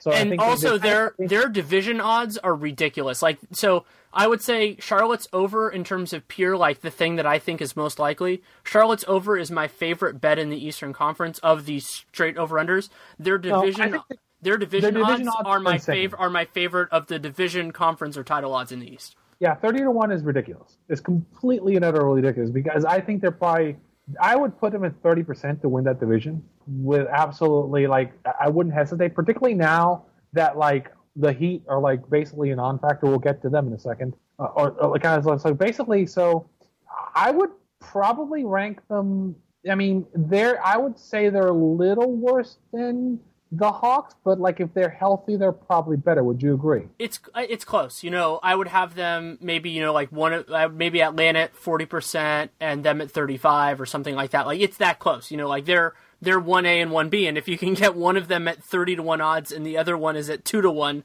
then it's a pretty easy choice. Do you like any of their MVP odds? No. Really? Not even Kemba? No. They don't have that guy that's going to do it, and I like Kemba, but he's not going to win MVP. Yeah, no, I mean, yeah, he's too Lillardy to like. Yeah, no, I think we both like the over, and we both. And do you have Clifford? Do you have Clifford's Coach of the Year odds? Because if that's at let's say 25-1 or worse, that's one I'd consider too. But it's not as good as the division odds. The division odds on this are hilarious. Wow, Clifford is at 50-1 to win the. That's another one I'd consider because what's different about them is they're having it over that. The Vegas over-under line is a great approximation for just kind of what the general feeling around a team is. And so if people are that low on them, if they win 50, then like, oh my God, look at this team. They won 50 games. So he's not the favorite because somebody's going to, blow through their projections like Terry Stotts last year or even the Warriors just because the Warriors were insane. So like you get into those kind of circumstances. But no, I agree. I think like if you could bet on him having a top 3 finishing Coach of the Year, I would put serious money on that. I think 50-1 is great too. I think 50-1 I agree with you. Clifford at 50-1 to win Coach of the Year is great. And I think I agree with you that hammer that over because again, even though I know why my model's a little low on them. They're well coached, and I think they'll probably exceed their numbers. And again, it's down. I think if Michael Kidd-Gilchrist can play, like if they don't hit it, it'll be because like it'll just be, 5 guys got hurt on the team, and you can't predict that. But like if I think that they're healthy. Then it's a great bet. Yeah, I'm very excited about it. Anything more before we go to Miami? No, I think let's get to the Heat. So Miami, they won 48 games last year. They finished in that weird four-way tie with the other three teams we just talked about, but they will look substantially different this year. If you want to go over, you can get it at 35.5. If you want to go under, 36.5. Well, this is a really interesting kind of play because here's a couple of things people have to consider. I think Vegas was always assuming that Chris Bosh wasn't going to play, so I do think those odds are in line with that. I think the odds were moving, but that's more public money than anything else. Now in Kaka's at him 36. I have him anywhere from like 37 to 40. But again, I'm assuming that Hassan Whiteside is going to play more than he has before, particularly because like Bosh is not going to be there, which I think is probably different. Whiteside has been a better player than Bosh these last few seasons. And so if he's the starter as opposed to a guy coming off the bench, then that actually helps him. I think you're going to get a lot more Goran Dragic. Goran, Whiteside, pick and roll actually kind of... I do think that their team is kind of clearer now in terms of who they are because it'll be Goran, Whiteside, and they got guys around there that can actually shoot. So I kind of... And I like Justice Winslow, I like a couple of the other guys. So I like the over for this team. You know, it's not that higher over than that 35.5 number. Yeah, you know? on our old rubric, I would say this is a pretty clear stay away, and then I would lean towards the under, so that would be under fade on our current methodology. But I could easily see them going over. Dragic is due for a better year than he had with Wade, and I like Josh Richardson has an issue with his knee right now, but I like Tyler Johnson a lot as well, and he meshes well with Dragic, so they have that. But there are two other big things to consider with them. One is they're a lot more shallow than they've been at any time in the recent past, so that is a problem. They've shown an ability to go out and get guys. I mean, they have. That's a fair point. But they're shallow at center. They're shallow at the one, depending on how you're defining terms. You know, like after Dragic, because they have a lot of guys who can play, but not a lot of guys who can run the offense. And like Justice Winslow is going to be kind of hurt by that a little bit. I like Justice a lot. But the other thing that I wanted to mention with them is if things get bad, they're one of the most obvious tanking possibilities in the league because there's just so much uncertainty with this team, and if they already proved that they were willing to do that to get the Justice Winslow pick, and it worked out as well as it possibly could have for them. You know, they fell just a little bit. They got a guy who's probably going to be a useful rotation piece for them for a long time, and I don't think they have any problem doing it again, especially when they have so much plausible deniability because of all the guys that are, you know, messed up with this team. Yeah, no, I thought the same thing. I consider him a very strong tanking candidate because, yeah, I agree with you. I don't think they're not winning the division. They're not winning the conference, right? I think they're going to be – it's like if they play, they can compete, right? They're well coached. They have talent. They have guys who can play, but they're strong. They can basically just kind of go, you know what? You know, let's just – you know, let their Hassan Whiteside or Goran Dragic kind of like boo-boo away from going like, you know, let's just not this season. And let's get a good draft pick and just get ourselves to a better place. So I would, as I said, I like the over, but I would fade it. And I think you like the under. And would fade it. I think we're really close. I think it's basically just kind of on when you're on the borderline, you kind of teeter totter one way, I teeter totter the other. Yeah, no, I mean it's just, you know, we're kind of looking at it. I'm going a little more statistical based on what I'm seeing, and again, I think they're, you know, the best case scenario for them, or like what I think should happen is they play Whiteside more, and it's Goran Whiteside, and that actually worked pretty well last year, and they got Winslow a little more, and got some guys. But again, strong tanking candidate. So they could basically just check out like 20 games in. So yeah, this is one that could be resolved. Like that could be by the All-Star break. We're sitting there and we really know. Like what? Yeah, like we'll know. I think we'll know. I mean, I don't think this is. We're not going to spend a lot of time on this, but I think that one. Yeah, we'll know. Okay, Toronto's fun. They won 56 last year. And that was certainly the high water mark for them in many, many different ways. They made the conference finals, lost to Miami. Vegas thinks they got worse. If you want to go over, you could get 50.5. If you want to go under, you could get 51.5. So 51 is the dividing line. They played like crap after the All-Star break. Like utter crap. They're basically a 500 team after the All-Star break. Now Calculus has them at 52 wins. I have them anywhere from like 41, which is the post All-Star break model, and like all the way to 50. It comes down to this. I think DeMar DeRozan had a career year last year, right? I don't think the numbers and the history suggest that that's not going to be the case this year. It doesn't mean he's a bad player. It means he's an okay player who had a career season and got paid like a star, which could be a problem down the road for this team. But that's a separate discussion. I do think that DeMare Carroll's going to come back, and I think that's going to help them a bit. They're kind of a bit confusing in terms of their roster. Again, we're talking about, are they a team that's going to go and win 55 games? No. I mean, here's the thing. I like them kind of where Vegas has them, right? So it's a good number. Like, I would fade the over just because they're, if you're thinking of the universe of potential outcomes, I think they're a little bit more on the side of 51 plus than on the side of 51 minus. But it's not that different. It's, 55-45 or something like that. But I like the over. There's always a possibility, Masai Ujiri will trade for Boogie, or that one of their best guys gets hurt. I mean, I love Corey Joseph, but if Kyle Lowry misses 20 games, they're not going to win. They're not going to win 55. Right. And I agree with that. I mean, it's a little bit, as I said, I think Vegas nailed that over-under, and I would, even though I like the under a little bit because I do think there's going to be some regression, same thing as Vegas does, I would wait. One note is the action is on the over right now, so that line is moving up. So if you like the under, wait until it gets 52.5 or maybe 53. At that point, you start getting into this is much nicer. Well, it is now. Then that's about where I would start to reconsider it. But right now, at this number, I'm okay going over. Yeah, no, I think right now on this we're both going no. But if it starts going higher, then we consider it, and the action is moving it up.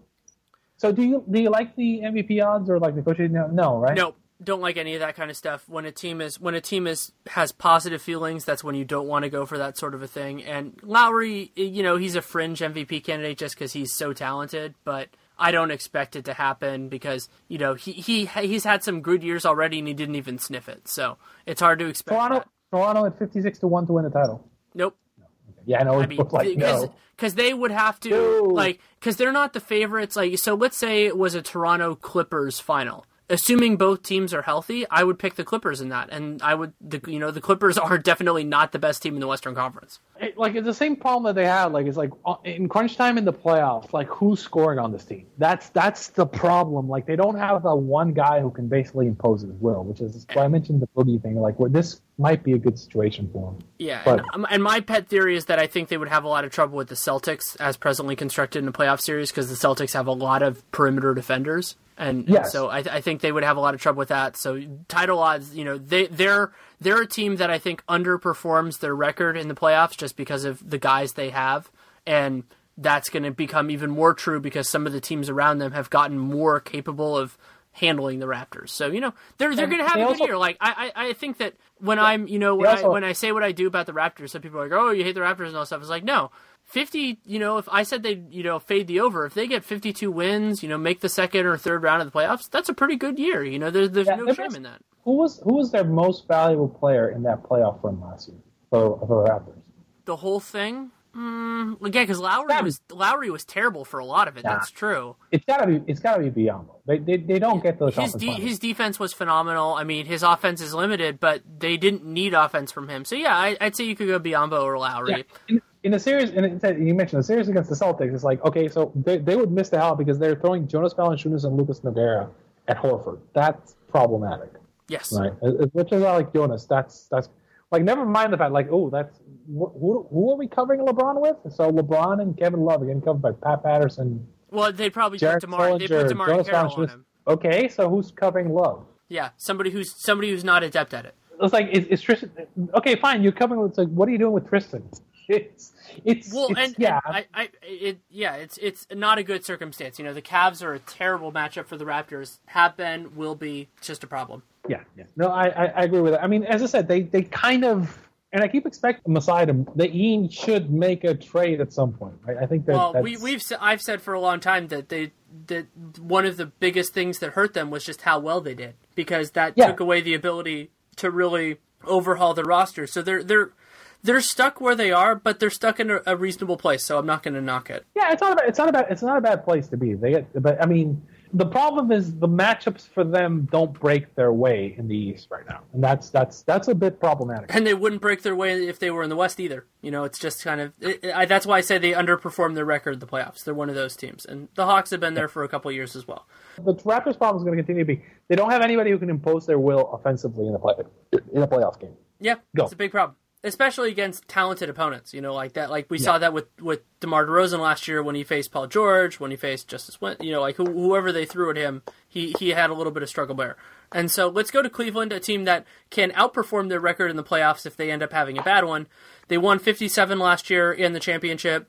If you want to go over, you could get it 55.5. If you wanted to go under, you could get it 57.5. Yeah. This line is pretty well set, I think. Now I got this at 55. I have them anywhere from 50 to 56. Kyrie's going to be healthy this year, which is a plus. Well, he'll start. Let's say he'll start the season healthy. Okay, that's a good point. They're who they are. I think I would be willing to say that this team is less deep than they were last year. Would you agree with that? Sure, they lost Delhi. They lost Mozgov as much as they weren't important. Well, I mean, Delhi was very important because Delhi helped keep them above water. And not only that, but they lost Mo Williams. So as of right now, as of when we're recording this, Kay Felder's presumably their backup one. They'll sign a former LeBron teammate off the scrap heap at some point, but they haven't yet. Yeah, the best lineups for Love and LeBron featured Matty, not Kyrie last year. Kyrie's good off the ball, but also because I think just that some of that was the timeline that I think they had a pretty weak schedule at the beginning of the year and they were beating some of those teams. But, Kyrie's in this weird place because he had some fantastic moments in the finals and he is a very talented player. Like, his ceiling is ridiculous, but his floor is a lot lower than people think. Who's the best point guard on the Cavs? Right now, it's Kyrie's the only point guard on the Cavs. Do you mean last year? It's LeBron James. Oh, yeah, but that gets into all that nuancy stuff. LeBron is the best creator on their team. Yeah, who's the guy who's the guy running the offense? Who's the second best guy on that team running the offense? It's not Kyrie. Kyrie's again. I think Kyrie's more to me a guy like Dwayne Wade in the sense that I would rather have him either playing off the ball or being the secondary guy or shooting in the corner where he's really great.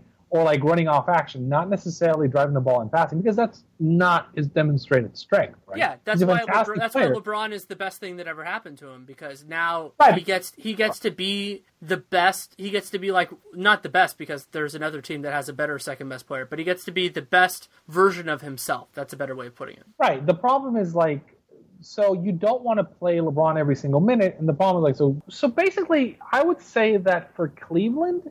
Based on the fact that I think they're going to rest players, based on the fact that I don't think they're going to get any serious competition in their division, and based on the fact that they might not need to win that, they might not care about getting the 1 seed, they might not need to win that many games to win the 1 seed in the East. I'm going to go with the under here because I think that particularly at 57.5. I don't know why. Why would the Cavs want to win 57.5? They're not getting the 1 seed in the finals. But so the reason that they could win that many, so I'm going under fade. The reason why they could is because their talent level is a lot better than the other teams, so they can win games even if they're not trying 100%, and they should be able to rest their guys. They should be able to beat the middle teams in the East going away. So in those games, they can get plenty of rest. I think the East has gotten better. Basically, the East was as good as it has been in the last 35 years. I agree with that and still think the Cavs can beat them going away. And I think the Cavs, I think the East is better this year, and I think the Cavs are less deep. And they're less deep in ways that are going to hurt them because they're not going to LeBron's going to take 5 games off at some point to go get medical treatment or whatever potion he's getting to feel better. They're not going to want to play him that many games. They're going to blow games just because they're just not going to care. Because I think 51 probably wins the Central, right? And I mean, would you disagree with that? I think 51 games wins the Central. I think 51 games wins the Central, and also I don't think the one thing that affects the number 1 seed possibility and why it could get close to the over is that while I don't think they fear the Raptors at all, if the Celtics look a lot better with Al Horford, then maybe they're going to be saying they're going, oh well, this is a little bit different. I still think they're going to have that swagger that if let's say Boston ends the season with 55, that they're not going to be saying they're going, oh, we can't finish with less than that. But it's a little bit of a different possibility. You're still talking about a team that features. So here's their starting lineup for the Cavs. Kyrie Irving gets hurt. Iman Shumpert gets hurt. LeBron James, I think they're not going to go full speed with LeBron James in the regular season. Kevin Love gets hurt. Tristan Thompson's a workhorse, but you got 4 guys in that lineup that I don't think are going to play like a ton of minutes. And look at the guys who are backing him up. It's like Chris Anderson, Channing Frye, Mike Dunleavy. Chris Anderson is your second guy at center. Like Chris Anderson. No, Channing Frye is going to be the backup center. Okay, so your backup 4 and 5 for Kevin Love is Channing Frye, who's like a million years old, and Chris Anderson, who basically couldn't move in Miami, and then Mike Dunleavy is your backup like small forward, and Richard Jefferson. I mean, I do think that there's some serious depth issues on this team. There are. And I think under is a really good play because I think once you get away from their top 5 is amazing. It's going to be amazing in the playoffs. Like after you get out of their top 5, okay. So after you get how many guys on the Cavs, right? After the top 5 would make the Spurs. Well, the Spurs got a lot weaker now with like Livio Charles and those kind of guys. But your point is well taken. You know, there'd be a few. You know, the bottom guys. I think McRae is good enough to make the Spurs. You know, like those kind of guys. But yeah, I mean, they have a lot of these low. The other big problem with Cleveland's bench is they're low upside guys. You know, it's not like James Jones. James Jones isn't a bad basketball player, but you're not sitting there going, "Oh my God, look at what we found in James Jones." The key for here's the key to this argument is to win 58 games in the NBA. Winning 58 games in the NBA is not about your top 3, top 5 guys, right? It's about your bench. It's about the guys who are going to be playing like on back-to-backs and on like these planned losses that the league throws your way, right? When you're on the road on a long road trip and people are banged up. And I don't think the Cavs once you get into the second unit for the Cavs, it's not a very good team. It's a bad second unit. So I do think that when they want to win a game, they're going to win a game. But I think they're going to kind of hold their shot. And keep in mind, LeBron's made 7 straight finals at this point? No, I think it's 6 because he made 6. It was 4 with he was only in Miami for 4 years and then 2 with. This is something that I don't think anybody. 7 would be. I gotta check, but I think Russell would be the one. Like nobody's really done that, and it's a freaking grind. So I think that if I'm the Cavs, I am controlling his minutes and I am keeping that. And the problem, if you're controlling his minutes and you're measuring it so that obviously you're ready for the playoffs.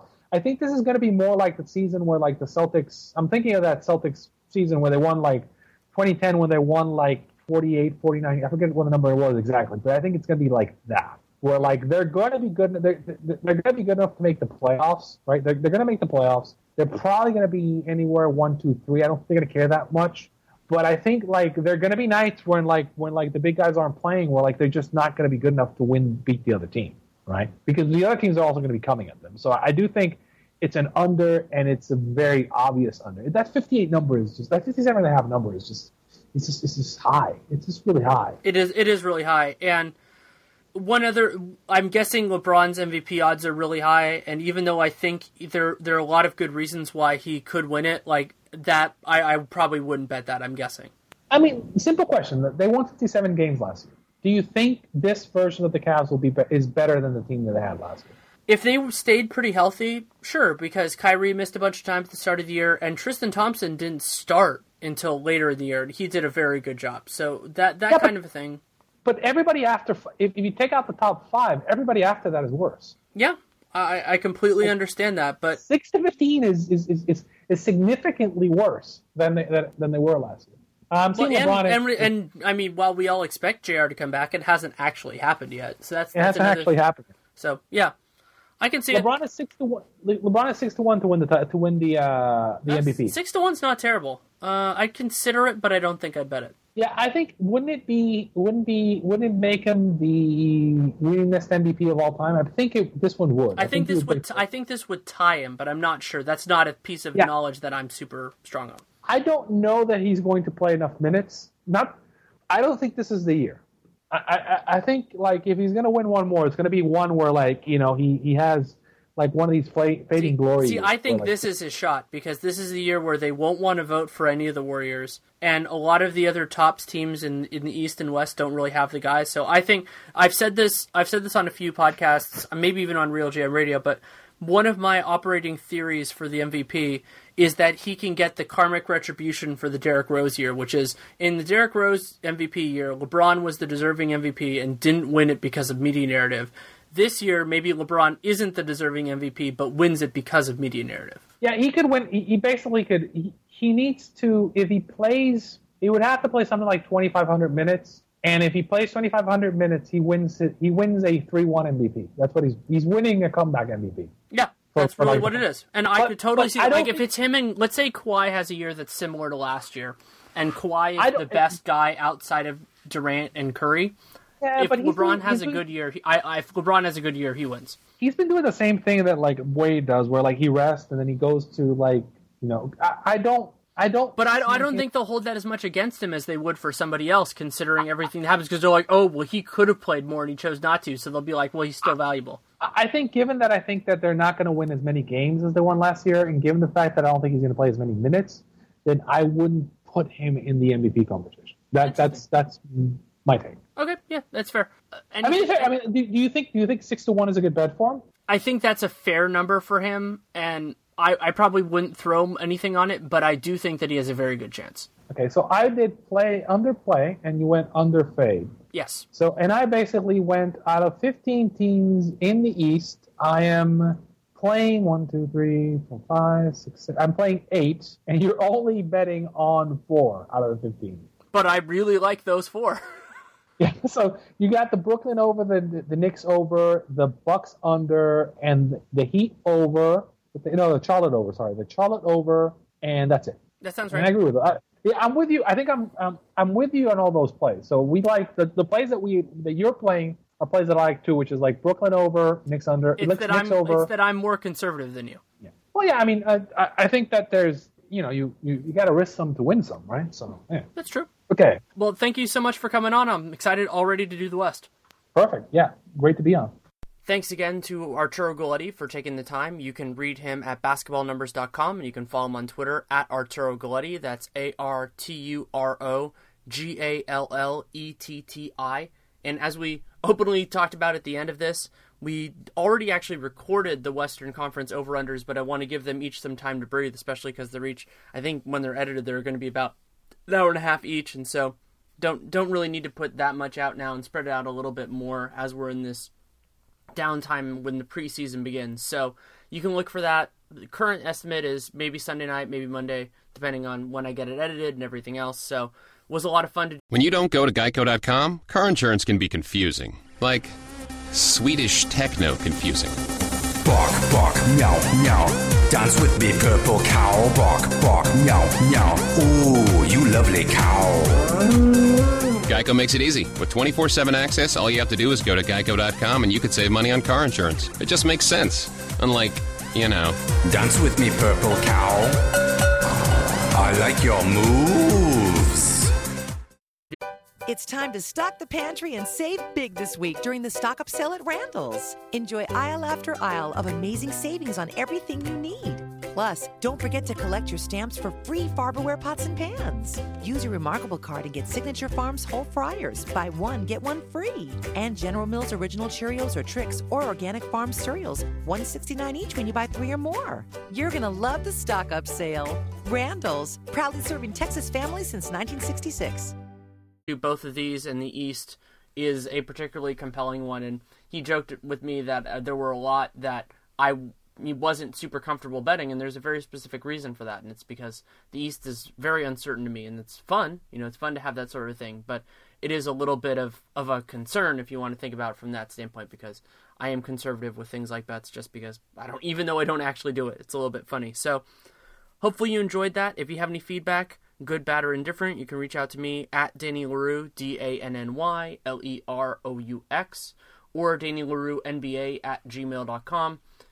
Everybody's become very comfortable with that, which is a great thing. I always promise that I read everything and I respond to what I can. That is still the truth. That will be the truth as long as I have control over it.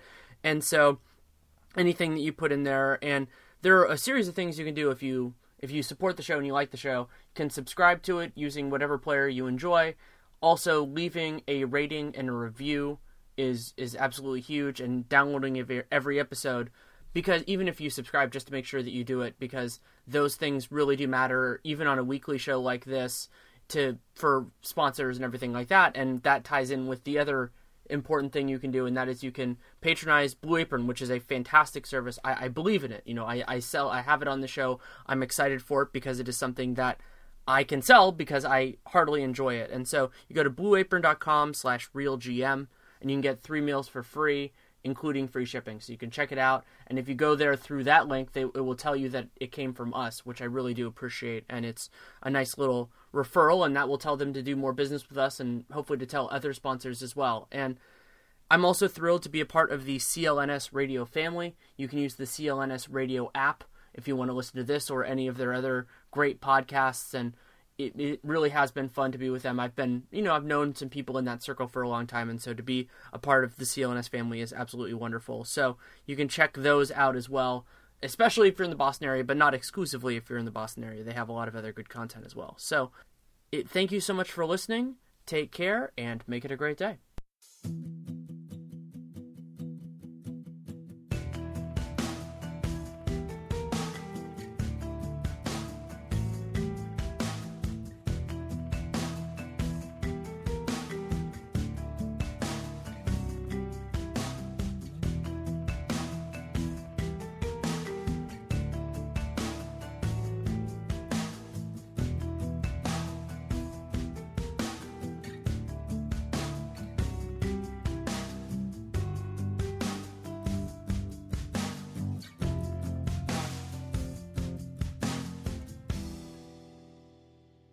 When you don't go to Geico.com, car insurance can be hard.